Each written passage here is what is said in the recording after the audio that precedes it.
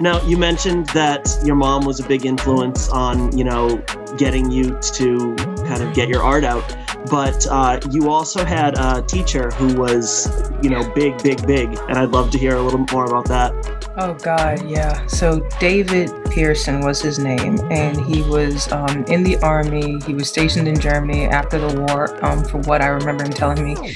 He was like 15 plus years as an editor, and he became a teacher. And this guy was phenomenal. I mean, like in the class, he never taught from a textbook.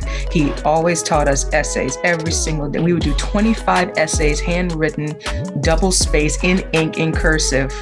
25 rewrites, and we could not scratch out. We had to white out, and it would just be doing over and over and over again. It was just drilling into our heads. So if it wasn't for him, I would have never, ever understood the actual foundations of writing or like creating an essay. He could teach you how to make an essay in less than 25, 30 minutes and just have everything done. And all you got to do is polish it after. This guy was like God level.